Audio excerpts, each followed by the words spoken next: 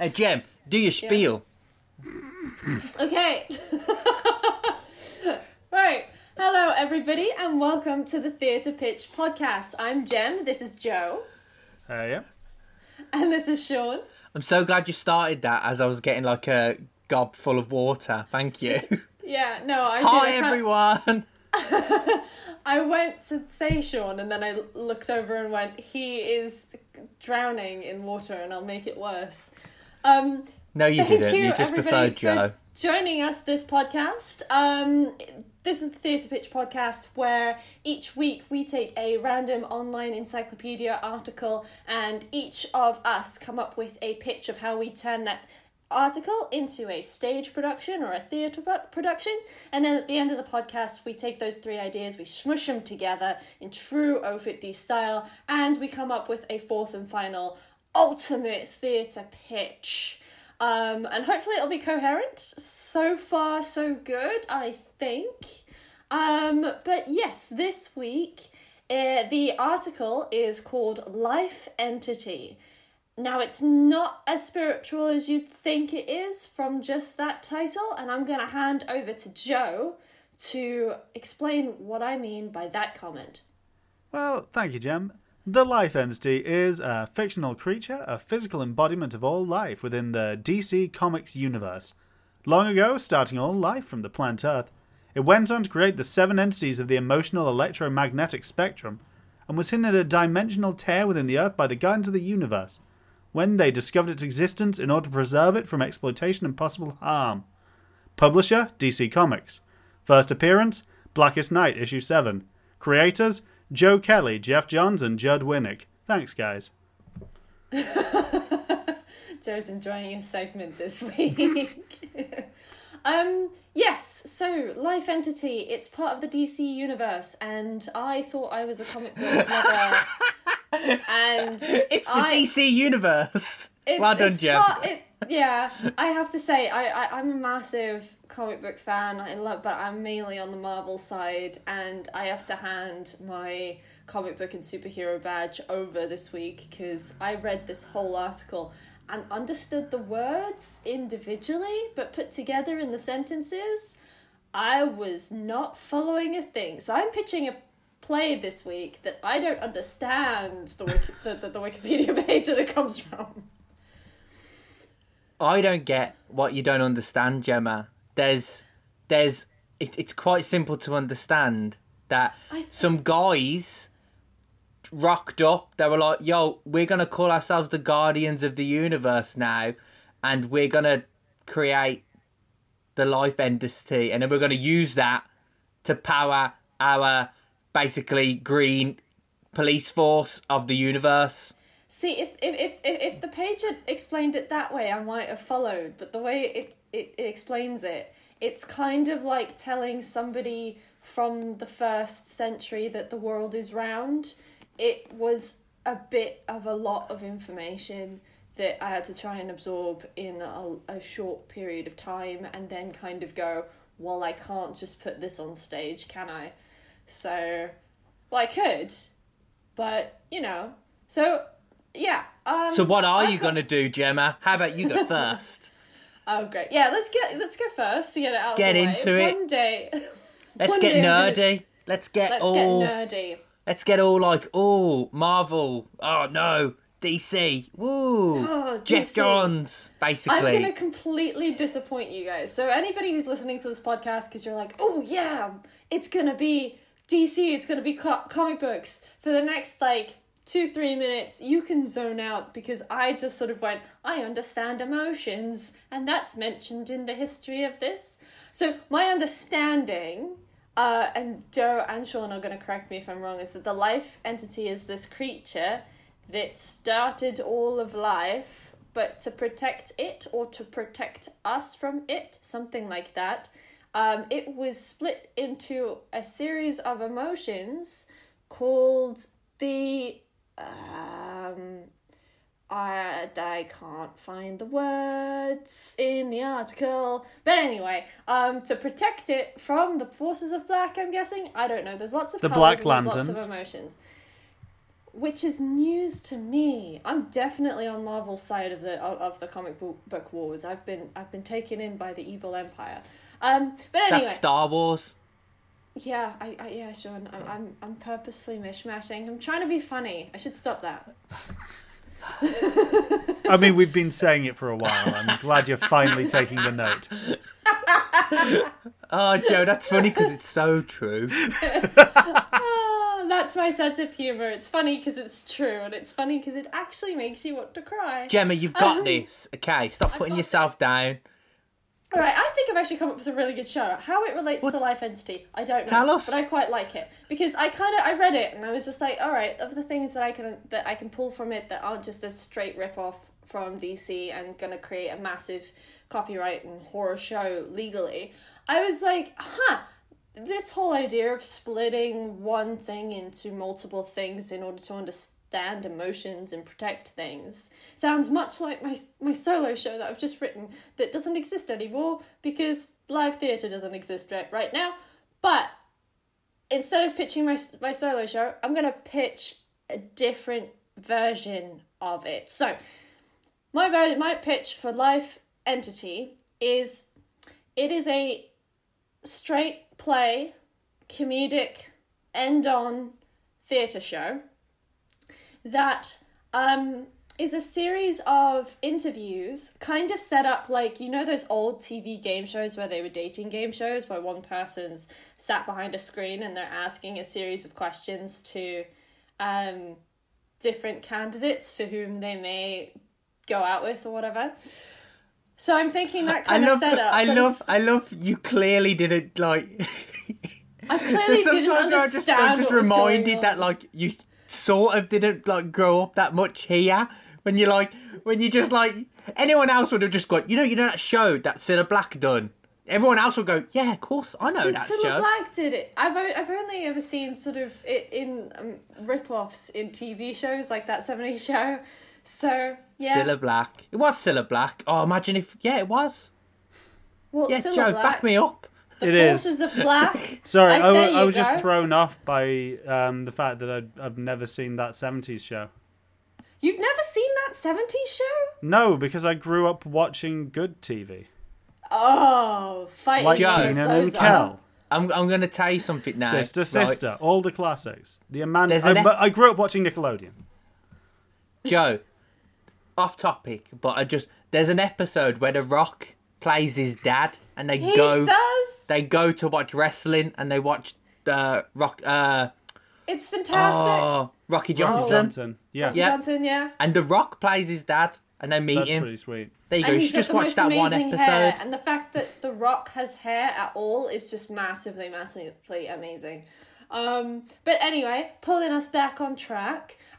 So kind of a series of interviews as done by superheroes who are interviewing to be part of a big group, you know, the Guardians of the Universe. But these superheroes, they are the embodiment of the emotions that the Life Entity was split into.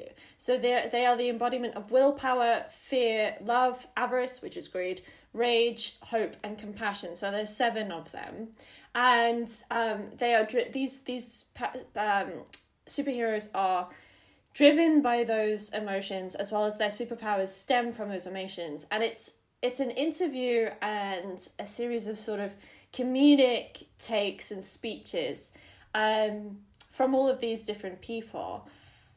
And I'm kind of thinking there may be some cutscenes to, you know, a break in the interview, so kind of everybody getting together in the green room and discussing something there, and having scenes there. But the whole twist of the show is that these are all these interviews. It's a whole metaphor for the idea that you need to understand all of your emotions and you need to know all of your emotions in order to truly function as a singular individual.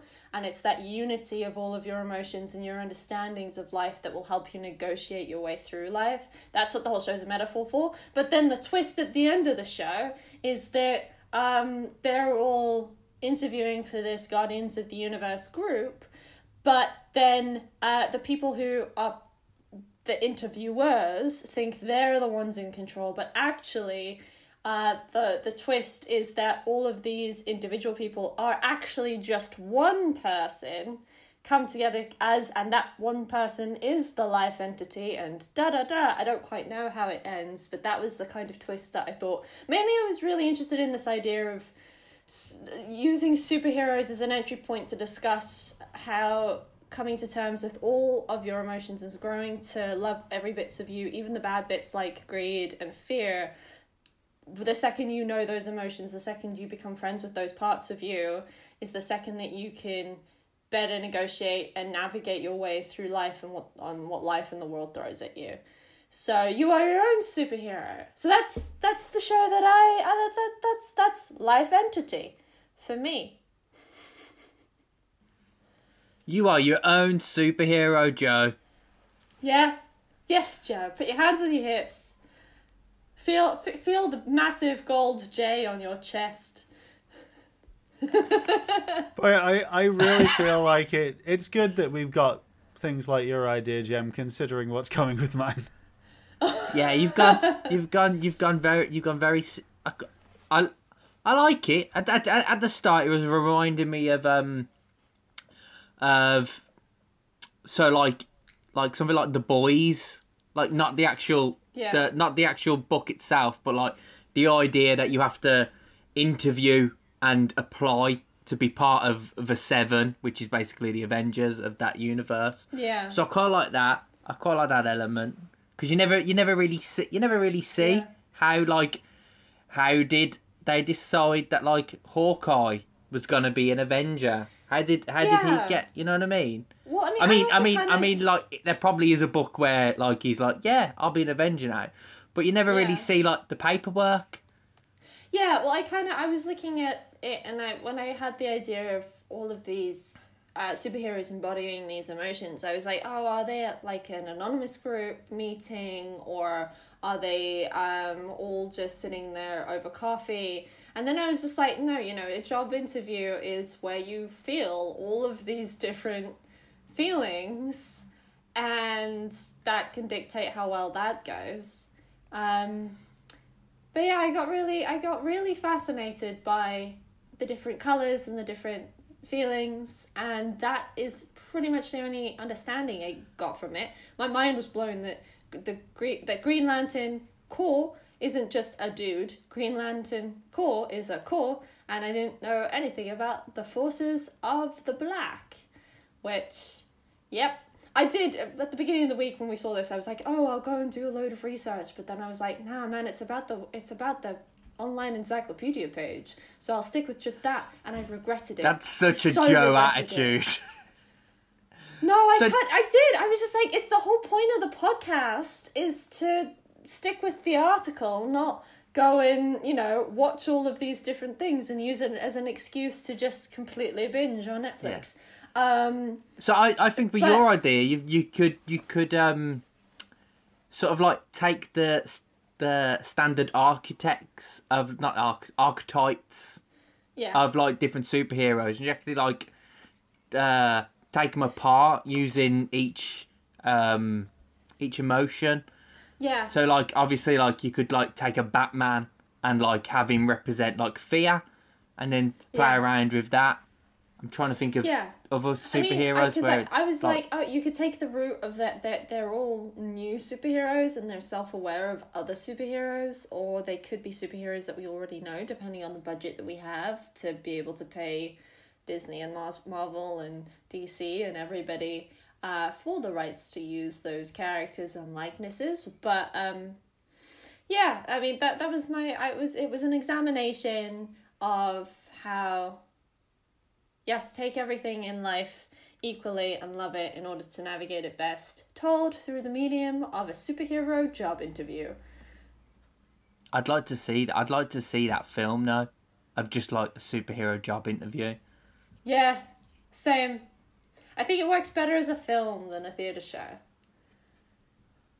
I'm trying to think of who would be like a really good person who would like really impress.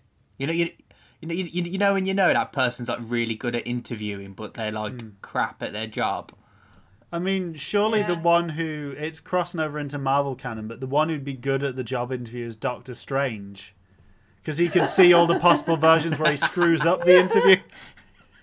He can see into their minds. Yeah, he can keep repeating it over and over again till he gets it right. Dormammu, I'm here for the job. He realizes that there is, in all the billions of possibilities, there's one universe where he succeeds at the job interview. He won't let you know if it's this one. And no, he won't. But Tony Stark is inherent to the plan. Okay, so right, let's inspire people to get really into this side of the DC universe, because that was my pitch, and I imagine you two understood the article a lot better. I know for sure Sean knows deep knowledge. I really want Joe to go next, because I've got a feeling his is gonna be like, defund the Green Lantern Corps. I can see it coming. I mean, it is true that all lanterns are bastards. That's my theory. Okay. I don't separate based on, kind of... I think all cores are equally awful. But no, that is not my idea. Well, let's go with Joe's idea before the tension kills us. So, brace yourselves, everybody. For me to explain my idea, I feel I need to first ask, are either of you aware of the theory of eternal recurrence? For us and for the listeners, very briefly. Yeah. I mean, of course I do. Yeah, but for the listeners, you should explain. I'll explain it on the off chance you don't at home. So there is this notion. It started within kind of Indian philosophy and within ancient Egyptian beliefs that it's echoed through the part in the recent series True Detective. Not that recent now, but still, where Matthew McConaughey utters that time is a flat circle. It's basically this notion that everything that has happened will happen again and has already happened because time is just in a repeating loop. And I'm taking this because my play is a two-hander involving one character simultaneously taking place on the first and last nights of Earth. And so I've thought about this. I really quite like what my idea is. It's a stage that at the beginning of it, the left-hand side of it is completely washed in white. And that is it. And a person walks out just completely dressed in white. And then the other side of the stage is completely in black and has a series of LED lights at the back of the stage that slowly go out as the night is coming to an end, as the lights start to rise up on the other side of the stage, and it moves from black to white on the other side as basically the first night is beginning on the one side of the stage and the last night is ending on the other. And essentially it also plays into, because my notions with this is the life entity as established within it is, he is a universal constant. He is a being that has created all things and should there theoretically have been there before them and will be there after them. And I think it was... I've had to collect a lot of these quotes because these are how I'm interpreting this. This is based on Dostoevsky. One time said, the mystery of existence lies not just in staying alive, but in finding something to live for. And my notion is that it's the last night of one cycle of Earth and the first night of another one. And the life entity is trying to remember why he lives, why he created existence in the first place, in order to inspire the next cycle to exist. And it's all about questioning why live, why exist, why anything. And essentially, it's the moral is someone trying to convince themselves in order to do their job. And I haven't worked out how he's going to do that yet. But mostly I've been thinking about kind of like the 70s kind of surrealist British filmmakers like Derek Jarman, who got his start in making very surreal theatre pieces. And I want to kind of construct this play that's basically this kind of strange, elegiac, like kind of surrealist set piece involving, hopefully, in my head, I'd hire identical twins to play the life entity. Mary-Kate and Ashley. Yep, Olsen. that'll work. Um, I was going to say um, Jedward. No. that would also work. It I would reckon work. it could happen. I mean, they're Irish. Samuel Beckett was Irish. This is existentialist. Yeah, this is a very Beckett feel.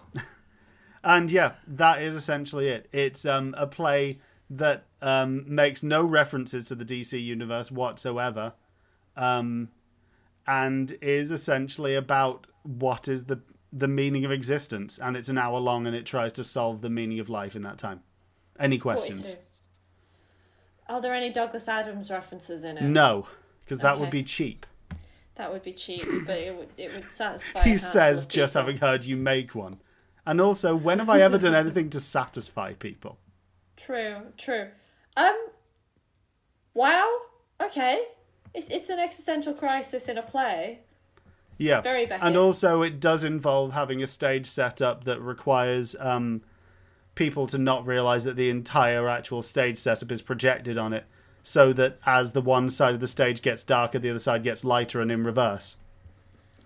Okay. All right. Yeah, but you can do that easy.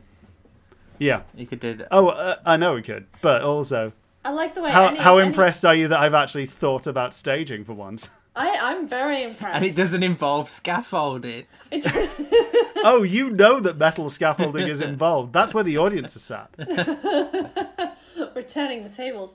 I'd watch that. I'd definitely watch and I that. think I'd enjoy that. I'd watch that, and I think we could pitch that to the National Theatre.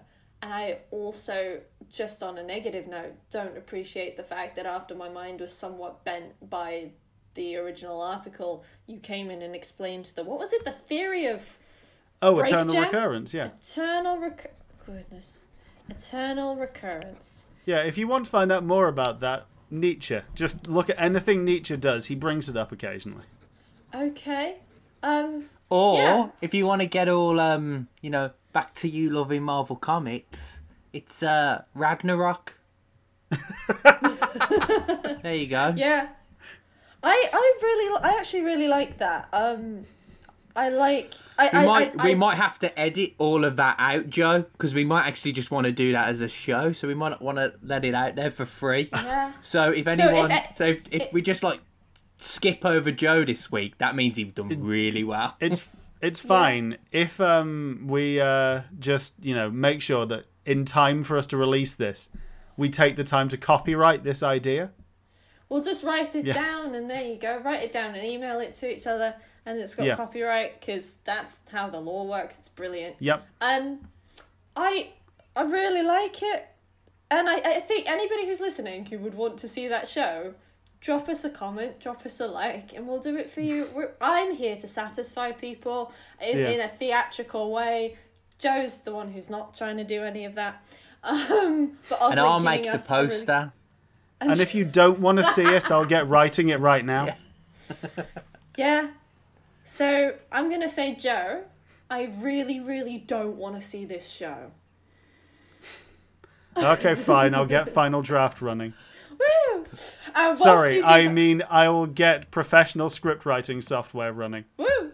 And whilst you do that, Sean, over to you, the man who understands this article to the point where I don't think you even read it, because why would you? You knew it already. Well, I haven't read Blackest Night since university, but it is it's really good, and obviously it's the book that brought Aquaman back from the dead, so obviously I'm really happy about that. Anyway, I've just realised, of all the weeks, I could have wore like a Green Lantern t-shirt, and I've just completely forgot today that we were doing this. I'm also like, in every photo that we've ever had for our company in its existence, you're always wearing that Aquaman t-shirt, and the one time it's relevant, you're not. Oh well, what can you do?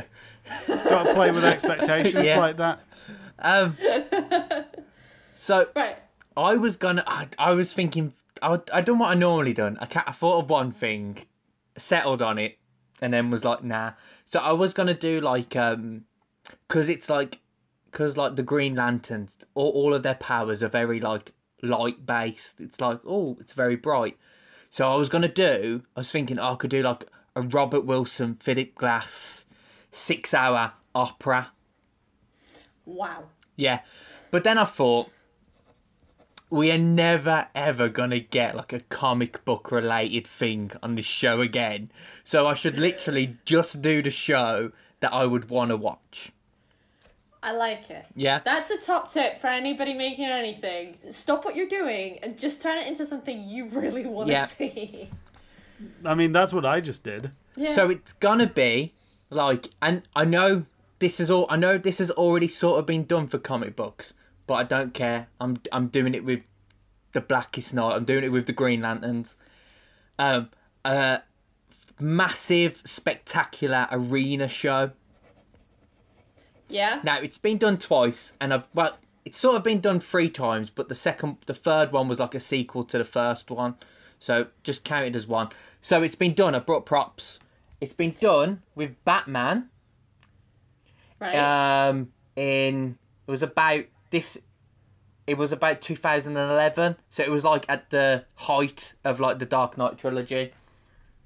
Brilliant, by the way, worth it. And it's been done with the Marvel Universe Live. Okay. That crappy program. Batman Well, one. these just for anybody who's These not are real. who's listening, who's not watching. Sean's holding up a series of books. Are these the programs for this? These are the programs shows? from the shows. Yeah. Oh Look at wow, that. that's really high quality, nice program. It's not just that. You see that's like that was the set. The set was like a front- big It's The front cover is a cut out picture of the Batman sign, just to make it for the ear people too. Yeah. well, it's yeah. Yeah. Well done, Jem. The reason why I'm on about that is because one was brilliant and one was not. Okay. And it weren't because it was like, I mean, these sort of shows, they're basically cash cows. Because the Batman one happened at like the height of Batman. And the Marvel Universe one happened just like, I think it was about when Avengers 2 came out. So it was like, they were like, let's get that money. Yeah. The Batman one is brilliant because the way they staged it, the limitations of theatre, you can only suspend your disbelief so far. Mm-hmm. But they really knew, like, with the Batman character, we can still do the, like, gliding in. We can still make the Batmobile. They used his villains that were grounded, so they used, like, Penguin, the Joker, Two-Face, Catwoman. So they used all of them. But they still, like, they used what theatre techniques they could use. So, like, ropes. They used big sets. They used miniatures of buildings. So, like, Batman was jumping from building to building.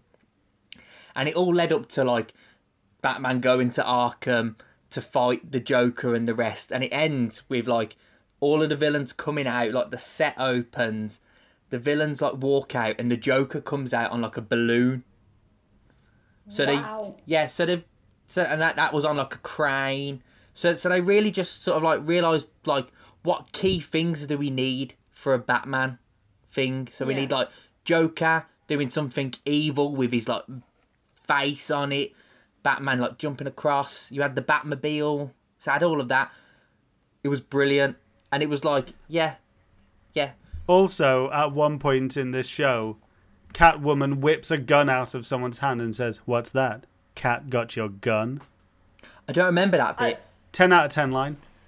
My big issue with I'll explain why I'm saying all of this in a bit. My big issue with the Marvel one is because it was so obviously a cash cow. It was basically, all these characters are really popular now, so we're just going to do a generic show with them in. So you had, like, I'm not going to go through every single character, but if we just take Captain America and Iron Man, like, at no point did they do, like, what I would say is iconic for them characters. And by them, and I mean two things that in every single film they've done this multiple times, and it's always been a thing. Iron Man leaving his costume, leaving the Iron Man suit, or entering the Iron Man suit. Every single film, it's been a thing. Iron Man 3 was basically him just going into different suits. Yeah. And it was completely fine being that. Yeah, yeah. His entrance in Avengers, the first Avengers film, is him like, yeah, I'm leaving the suit now differently. So like that wasn't there. And to be fair to him, I wouldn't know how you do that in a theatre thing to make it like seem really cool. I really now need to write something where this happens so that we can challenge Sean. And Captain America, so every time Captain America was on, you'd think Captain America, what's the most iconic thing about Captain America? His shield. Throwing the shield, yeah. Yeah. Punching Nazis, yeah. Where he done that, to be fair, he done that. But every time Captain America was on, he never threw the shield. Again, I wouldn't know how you do it. I mean, it'd be something like with ropes. But he never done that. Every single Captain America thing was like, oh, he rode a bike in a couple of films. So we're basically just going to do loads of bike flips. Yep, so that's what it was. But you can easily do the throwing the shield with the same like techniques they used to throw paper planes over the audience in Charlie and the Chocolate Factory. Yeah, but you got to do it quick and it's got to come straight back to you, ain't it? Yeah, but that's next level. Anyway, they didn't. That was never his thing. So like they're doing it and the character's there, but you're not doing the character. So like, I mean like, yeah, the place was full of kids. I knew what the audience was and they were loving it. Like they were like, oh, but it just didn't like. I was going in expecting something and then you just give me like, oh yeah, he's got the mask, but it's not the thing. So yeah, okay. I think when you're doing a theatre piece with this sort of IP, you can't just like pick a character. You have to think like, what can I do with this character? What can I do? And like the audience will like believe it. So we're going on. So I'm saying that we're going on to like the Life Entity. So the Life Entity came in Blackest Night, and it's basically all based around like the Green Lanterns, the Yellow Lanterns. I genuinely think you could do an awesome show showcasing the Green Lantern powers. Okay. It's all about everything they do. It's lit up in their colours. Ooh. You just have to have... So when you go into this, when you're directing, when you're writing, you have to have a lighting engineer with you. Because you have to realise, like, what can you do? So, like, as a kid, I grew up, like, Joe might know this. Every year there was this thing called the Warsaw Lights. And you basically just went to a park in Warsaw and they had just like it was like Blackpool Illuminations, but it was just in the Warsaw Park, and they'd have like lasers on the lake. Right, this was like 20 years ago, and they were doing pretty impressive stuff. So the stuff they can do now must be amazing. Yeah. So what I'm thinking is, can you do things where like you've got lasers coming out, boom, boom, boom. So when they're fighting, can you? I'm sure you can do a thing where it looks like you're encased in lasers. So you could do that as like, you can have a moment where like Green Lanterns are trying to protect themselves. Yeah. So that's the key thing. I want a lighting engineer there. So every time you're doing set pieces, you can say, oh, can we do X? Can we create X image or X power using lighting, using LED lightings? And you're like, yeah, of course we can do that. And because it's LED lighting, whatever sort of movement you want to do, you can sort of recreate that in another scene with a different lantern. Because it's LED lighting, you can just change the colour quite easily. So you can boom, boom, boom. So that's sort of like the main aspect of this. You need a lighting engineer there. We're going to do loads of action. Yeah. So you go in, big arena. You know, people on three sides. You've got like the bit in the middle and the stage. Stage is black with a circle, big circle, cut out. That's going to be like a massive TV screen. And around that is an outline of the classic Green Lantern outline in LED lights. Because I want that to change from white to, depending on what character moment we're doing, I want that to change between the things. And the big circle in the middle is because each of the lanterns have their own logo. So I really want to like really like put that there.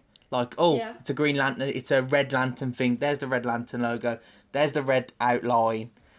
So it's like massive. We're really gonna sell some T-shirts. We're gonna push that logo. Yeah. This is the longest pitch I've ever done. I've just realised, and I'm not even done yet. I'm enthralled. Just keep going. And the reason why it's a big circle as well, it also doubles up as when we jump through planets later on in the plot, we can easily show the planet. So you know when you do movies and you jump to Lisbon and it's like the city and then Lisbon. Yeah. We're gonna do that, but with planets there. Okay. So that's the set. Really, it's all it's all plain apart from that thing. And then there's just lights everywhere because it's just gonna be like, oh, I'm a Green Lantern, boom. Oh, I'm a Red Lantern, fire, like boom, boom. So that's that, and we're gonna do a rough version of Blackest Night. So the whole story is that the Life Entity is the general MacGuffin of the whole show. So we're gonna open up. You ready to get nerdy now? We're gonna open up.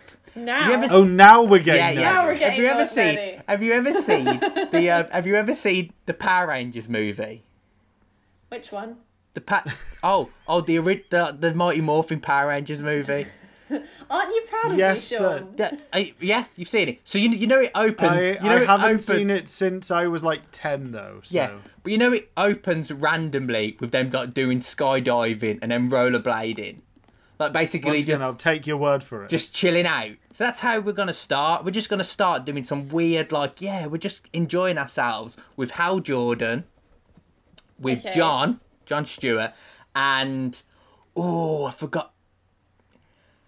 Kyle Rayner? No. Oh yeah, Kyle. Yeah, we'll put Kyle there. I like Kyle. Kyle Rayner and Carol. Oh, what's his name? Ginger lad. No, we don't want Guy Gardner. We don't want Guy. I don't want him in it. Oh, you don't want Guy? No.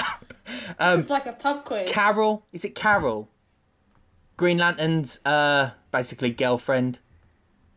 Oh yeah. Yeah. Yeah, her. Because Gemma, she is one of the Star Sapphires. Oh no! Sorry, in my plot, she's not there yet. Carol Ferris. In my, I've just completely remembered my plot. She's not there yet. Okay. It's just them three being lads. All right. So it happens. They're doing that, and then as they're just chilling, the Black Lanterns come. They start fighting, and they're like, "Oh, we can't win. We're getting done. The Green Lanterns are getting done." Carol comes in because she's like, "Oh, hey. I want to hang out too. I thought we're friends." She comes in, helps out because she's a Star Sapphire, and then they start to win, and then they realise, if we do two separate powers, then they affect the Black Lanterns, because that's how they actually work in the comics. None of the colours can work on their own. It's when they work together, Gem, can they defeat the Black Lanterns. Togetherness. If you had read it, you would have went, they need to work as a team. So that happens. They leave Kyle on Earth to look after it. Yeah. Yep. They go off to Oa, which is the Green Lantern planet. They basically say to the Guardians of the Universe, this is the crack. And then they say, they're going to Earth because they want the Life Entity. If you want to defeat them, you need to get members of all the Lanterns to have a big standoff. That's the plot, yeah? So then they split up. That's when you can have Guy Gardner in it. Guy Gardner can go, I'm on Oa too. And then they can be like, yeah, you go back now. So then they split up. So, no, this is where we can get a cool bit with lights. Because I'm thinking we could have a bit where they're like, to get to the Yellow Lanterns, you're going to need Sinestro. And we can say, Sinestro is imprisoned on Oa. And you can have a bit where it comes out and it's like glowing green bars. So we could have LED batons, and there's Sinestro there. So he's like, yeah, I'll help you, Hal Jordan. And then they have a little bit of banter because they're arch enemies, but then they were also mentors, and that's that. So then John and Carol go off, and Hal Jordan and Sinestro go off, and it's basically they go and collect members of the other Lanterns. So when you get to Indigo and Blue, Yeah. It can be just like character moments, or it can be like other Black Lanterns have caught up with them and they have fights. But when you go up, so when you go to the Yellow Lanterns, Sinestro and Hal Jordan have to have a big fight to get a Yellow Lantern ring. They go to the Red Lanterns, and at first, like, because the Red Lanterns hate the Green Lanterns, you have a big kerfuffle, but then they realise, like, they need to work together. I don't know how you do the cat. I don't know that. I'm not going to tell you what. I'm not going to tell you what that means. But if you just Google Red Lanterns, you'll know. But I don't know how I'll do that though yet. If anybody's listening who understands what Sean's talking about right now, Jem, stop interrupting me. Stop interrupting me, Jem. I'm not even halfway yet. So then you have them moments, and then you could have, like, when you get to you want to get the Orange Lantern, instead of having a fight, you could have a chase scene, because the Orange Lantern, as you said, it's greed, and there is only one Orange Lantern because he wants to have all the power to himself. So you could have, like, a chase moment where he's like, "You're not getting it," and they're like, "We don't really want the Yeah. So that happens. Then they all come together. They're like, "Woo, we've got the power." They go back to Earth. They start fighting with the Black Lanterns. This could be a cool bit where they come back to Earth. Kyle's, like, on the floor, like, defeated, like dead. I'm gonna go for it. Dead. And then they get there, and then, like, the Black Lanterns have made some of Earth Heroes Black Lanterns. So then you can fight, like, a Black Lantern version of, like, Green Arrow or Aquaman, and you can have them cool moments. But they all get defeated, apart from Hal Jordan. No! Hal Jordan, they all die. No! They all die. Gemma, they all die.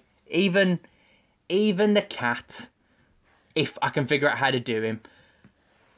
But at the very end, Hal Jordan, like, reaches and he manages to get the White Lantern power, and then they all have like a really bright moment, and all of our heroes come back, and they're all in white versions of their costumes, and then they defeat. Yeah, I know. How everyone likes a my goodness, yeah. And then Are you saying you're going to Gandalf the entire cast? I'm going to, because that's, I'm sorry, but that's what the White Lanterns do. Yeah, they're all going to come back as, like, it's White Sinestro, it's White Lantern, other characters.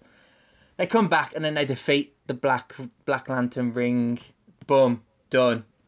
And because this is DC Comics, all this production takes place in an alternate universe where the Green Lantern film was actually a success. Because let's be honest, who's going to go and watch a Green Lantern production show in our universe? No one. So basically, in the universe where this is happening, Ryan Reynolds is still Green Lantern, and they've basically made the DCEU off that film. Out of interest, in this universe, just to ask the obvious questions, is Ryan Reynolds also Deadpool? Also, Taika Waititi, did he go on to make Thor Ragnarok despite being the best friend in it? Also, does Mark Strong go on to be the villains in Captain Marvel and Shazam, wasn't it? No, you've got yourself mixed up there, where he was just the villain in Shazam. But obviously, as we have discussed, not on this podcast, but earlier, Shazam did used to be called Captain Marvel. So I can see your. Oh wait, no, I was also getting Jude Law and Mark Strong mixed up in my head somehow. I mean, lots of people do. Okay, all right, fantastic. Yeah, Gemma. So that's mine. It's a big arena show of Blackest Night. And if it's a success, we could do like a spin-off called Brightest Day. I'm just going to do the book. Yeah.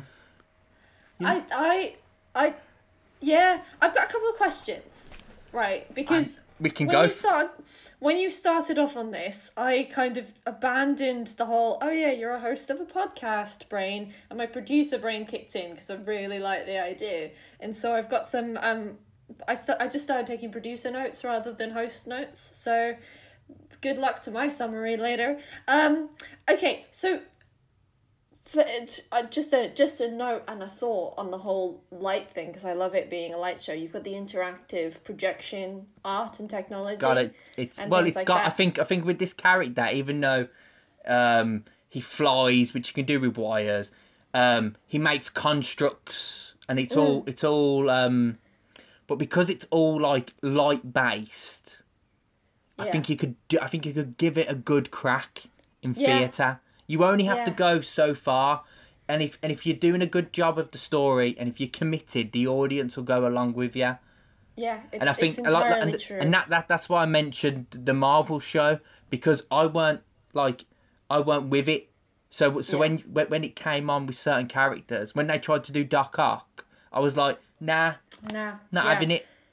But I mean, the key to that is absolute simplicity as well, and being really clever and being really elegant with it, and its execution, and always serving the plot, always serving a really solid structure of a story. I just thought as well, you could do a really cool thing once you get to the Indigo, the purple guys. You could do a cool thing with like ultraviolet light.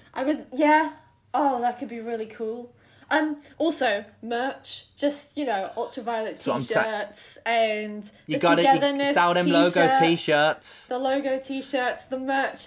My head went into graphic design mode as well. So question with the performance. So, are you imagining? Because I haven't seen these arena shows. Are you imagining straight acting scenes or like physical theatre acrobatics and the stage, like the stage wrestling? Because I know I've seen a couple of shows where they've been superheroes. It's a bit of both. It's a bit of both, because you are going to have like bits where like they go into Oa and they're like, yo, there's these Black Lantern people, they're killing Earth, and like those the Guardians of Oa could like rise from the stage, and because I mean, you probably haven't seen pictures of them, but they're basically little troll guys. So you could do puppetry there, and they can be like, yo, Hal Jordan, go. So, I mean, like, it will be like acting, but I can just see it being like the people, that they're stunt performers, they're not actors. Yeah. So they're just doing the actions where it's just like dubbed in. Yeah, like that. We saw a show a few years ago on the Fringe, and I can't remember what the name of it was, but it was that where essentially all of the performers they wrestle for a living, and so they're wrestlers and stuntmen and stuntwomen. You're on about the wrestling, aren't you? Yeah, but they were all superheroes, and it was like going through it. It was at the Fringe about 2016, and it was a proper comic book story, but they were doing wrestling, and it was wrestling between superheroes. It was just fantastic. I genuinely enjoyed it, but it's because they were doing right in front of you. They were doing the stunts that otherwise usually you'd only see in movies, but sort of with cuts and splits, so that you don't realise that it's not actually Chris Hemsworth doing what he's supposed to be doing. Yeah, you'll have that, but obviously because it's an arena show, will be a bit more of a distance, so you won't have to be as like technically clean as like a wrestler would be. Yeah. Yep. So that's the longest pitch I think I will ever do, unless we get like Liverpool one day. Also, and then we're just going to end the nerdy stuff, because if we do get like, if the 10 people that watch this podcast get like start arguing in the comments about Marvel DC, you can like both. Yes. One is a comic book about superheroes, and the other is a comic book about superheroes. If you like one, the odds are you'll like the other. Agreed. But there DC is better. Marvel's better. All right. Okay. DC Comics, Marvel films. There we go. Sorted. There we go. Agreed. There we go. There you go. Joe's the one who oddly is playing the mediator. All right. Okay. Sitting there quiet, and then he just comes in with the knowledge. I've got to be honest. I'm going to propose a very radical situation here, which is, honestly, I feel like it would be an injustice to actually try and smush these together. So I think we kind of just let all three of these exist. Yeah. In alternate universes, because it's comic books. Yeah.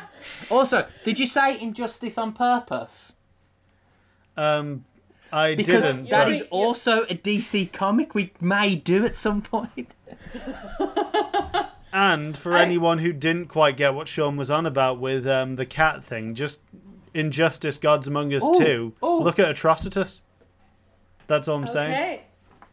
Carry on, and I'll find a cat for you. All right. Okay. So, I kind of agree with Joe, but then I am also sitting here going, but I don't know how that shows up. This is literally the second page of the Red Lanterns comic book. They finally got their own comic. This is literally the second page. Dexter! That's cat. a cat.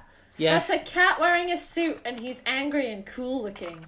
No, it's Rage. Ooh. So it's rage. It's not just angry. It's one step above at rage. Yeah. Okay. I totally agree with you, Joe. That ultimately I think that these shows are all better off individual. But I think what we should be doing now is squishing them together to pitch a show that we will never ever do because it's an abomination. But in order to go for, and stay true with whatever always. Let me start that sentence again. We need to stay true to something that always happens to superhero films and superhero canons and things that we love, which is one day a creator will come forth with an interpretation of something you love and destroy it and create an abomination. So what we're going to do is we're going to agree that our 3 pitches are actually Are we the better talking ones. about the Green Lantern film now? I mean, I'm pretty sure Jem's just on about the notion of me having to accept that both of you guys had pitched ideas about the power of togetherness. Yeah. And me having to accept yeah. some kind of cloying happy ending. Yeah. Yeah. We need to come together and ruin all of our ideas to make a very alright one idea. Okay, Joe. Yeah. That is Are you ready? That is what compromise is.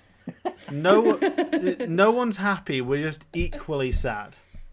Yes. So, equally sad. I think arena show that follows the plot line of the Green Lantern, aka everything Sean just ranted Blackest about. Night. That's the It's plot called line, the Blackest Night. I told you that my notes had turned to producer's notes and not host notes. But I think it's the plot line of that interspersed with, I think maybe the framing narrative is that it's these people. The framing narrative's got to either be Joe's idea or my idea. I got it. I've right. got to be honest, I don't think there's any way my idea plays in any way in an arena setting. I do. No, I do. think it could. I think it could. And I think I know exactly how to do it in a way that is very, very Joe. So I mean, you go ahead, Jem, because all I was going to do, I was going to say is that we could just rip off Thor, the Ragnarok, that comic where it just it's a cycle, it always happens. But yeah you go, Jem. Yeah, pretty much. So my thought was it's the arena show and everything that Sean said, that's the main plot, but it's framed by you open with the job interview of or an interview structure from all of these different people, and it's like they're recounting the tales of what they've just been through, and it's from all of their different perspectives. So you're creating that framed narrative there. And then it's Sean's idea as the primary plot that gets you from A to B in an arena show. But then at the end, you find out that the person who is interviewing everybody is actually the life entity, because he's trying to listen to these people to try and figure out why he needs to exist, and whether he presses the reset button to make them all do it again, or whether he just hits the blackout button. And then we could do a big theatre thing where you sit there and you go and you just hit the blackout button and it's just a blackout, or you hit the reset button and it's a blackout and then another little light through the hole.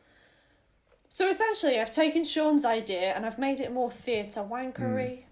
Okay, Sean. That's what you always do. I was going to say as well, I've just had one thought, which is, you know how, as you've said, with these big theatre shows, they always pitch it as kind of being they never do just one villain. They will always do kind of a mashup of it being lots of them teaming up.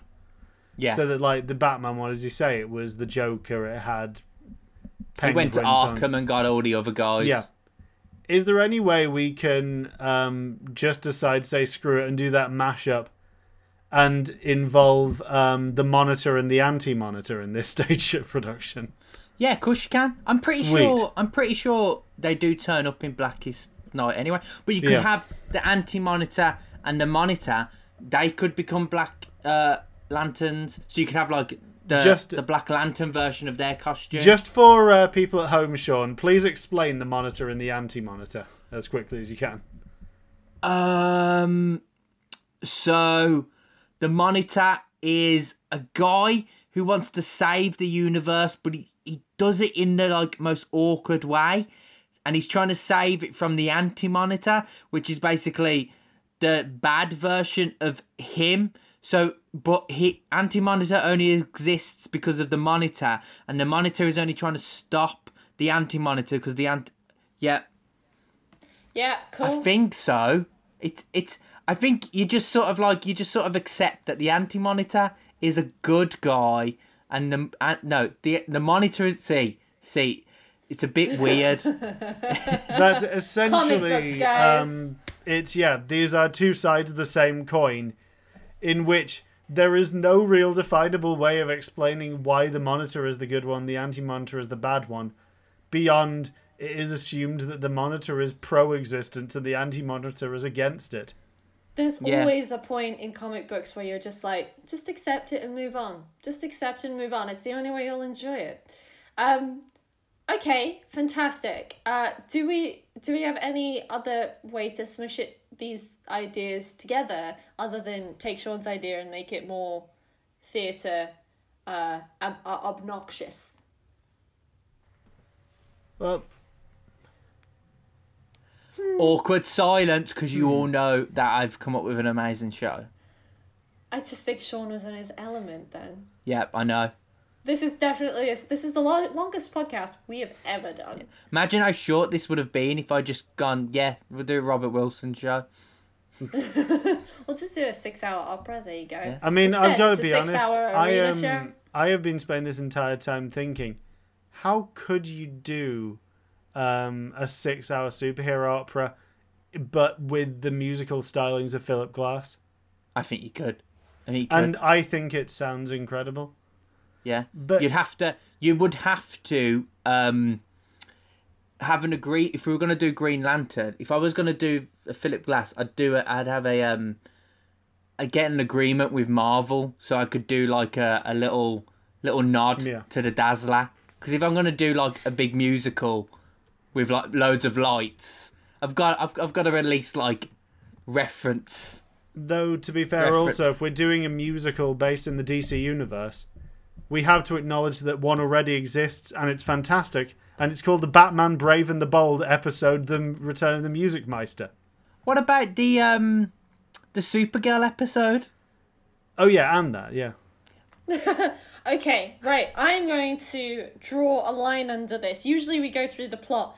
I like the Buffy musical episode as well. I love the Buffy music episode. Oh my goodness. But you know what had a terrible musical episode? Community. Oh, I like Always that Sunny one. in Philadelphia's... What, the Puppet episode? No. Always Sunny in Philadelphia's musical episode is really great as well. I thought you was just about to say it's not. I was getting ready to like drive down to London to give you a slap in the face.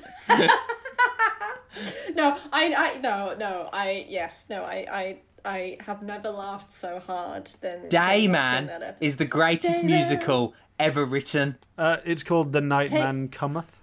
Oh, yes. Joe. Oh, dude. Oh, I'm going to cut that bit out. Oh. Okay, take two. All Sean, right. Go. All right, wait. No. We're bringing it back. We're taking it back. We're not talking about musicals because then we're going to be pitching another thing. Usually we go through the plot, the style, the staging, the set, the cast, and other needs. But I think we've pretty much covered that because Sean went into so much detail about everything there, and the other needs just being lots and lots of merch and lots Basically, and lots of light bulbs. as many Green Lantern characters as we can get, apart from Guy Gardner. Yeah. Basically, I'm just quite happy for us to do Sean's idea because it means that I get to keep mine to actually use. Yeah, and I think I'm going to turn my idea into like a movie or a series of sketches or something filmed based, because I think it works better as a filmed based thing, and I think that that's also part of making theatre, is also realising this ain't the right medium for that idea. And I will just sit here knowing that the show that I've just described and would really like to watch will never happen because everyone thinks Green Lantern's a joke now. Oh no! So let's end the podcast. Sean, have belief. People thought Aquaman was a joke for a long time, and then his film ended up being pretty good. Yeah, and Sean, all you gotta do, Sean, you know how you gotta do to get to get your idea on the road and to get it up, is you've just gotta believe in togetherness, and you just gotta bring people together. Fuck off. to love the Green Lanterns. Right, should we end the podcast? That's it, I'm quitting this week. All right. Last week. On that note, let's end the podcast. So thank you, well done everybody for listening, for getting this far. I've absolutely adored it. This has been the Sean Brady Show. I have been Gem. That's what we pitched the podcast as, weren't it? And Sean, you're choosing. I'm just getting it now. You're getting it now, so I'm going to hand over to you. So guys, if you thought my idea was great, let us know in the comments below. Do the like, share, subscribe. We're on all of the podcast things now because I remembered to press the button. I was on there and I was like, why aren't we on all the other stuff? And I was like, oh, I just have to press that and it does it all. You'd think it done it automatically, but it didn't. Anyway, if you want to follow me on Instagram and see like pictures of comic books and pop vinyls, it's still Shawnee B. If you want to go and follow Joe, he's above me. You can do that at NOTJOERACZKA. That's not Joe Ronchka. Yep, it's worth the follow. And if you want to, take an interest in Gem's life, you can find me at OFITD_Gem. That's with a gem with a J because I'm different. Yes. Yep. Yes. She is. Okay. Right, it's another intellectual property, sort of. Okay. If it's another Marvel thing, then I'm officially taking the random button away from you guys. Next week we will be doing pitches for. Oh no. Edward Cullen. What? Shiny Boy. Oh, So no. it links to this week because he's going to be the future Batman, and in Blackest Night, obviously, Batman is dead. Yeah. So. and so this week has been the Sean Brady Show, and next week will be 16-year-old Gem Show. Because I absolutely adored Twilight at the height of its fashion. There you go, Gemma. Use that, Gemma. I genuinely love mythology and vampire mythology, so that's what I'm going to be doing next week, is going deep and next week, me and Joe will be trying to move this over to Buffy as much as we can. Trust me, we'll all be trying to do that. Genuinely, for once, I actually have an idea ahead of time. This is where we find out Joe's like a massive Twilight fanboy. I know. This is when we find out he's got the new Twilight book on pre-order already. Puts glitter on in the morning so he sparkles when he goes outside. I mean, I don't need to put glitter on. This face just shines naturally. And on that note, we should end the podcast. Thank you, everybody. Don't forget to like, comment, subscribe, and do all of those wonderful things. Nobody needs to tell you to do anymore because we all get it. I've just done that. And hey everybody, Yeah, don't remember to subscribe. Don't remember to subscribe. Just do it. Right, I've been Jem, this has been Sean and Joe, and thank you so much for listening, and we'll see you in the next one. Bye! Cool. Bye. We need like a catchphrase to end the show. We do but we need can come up with yeah. that later. Bye. Bye! Bye.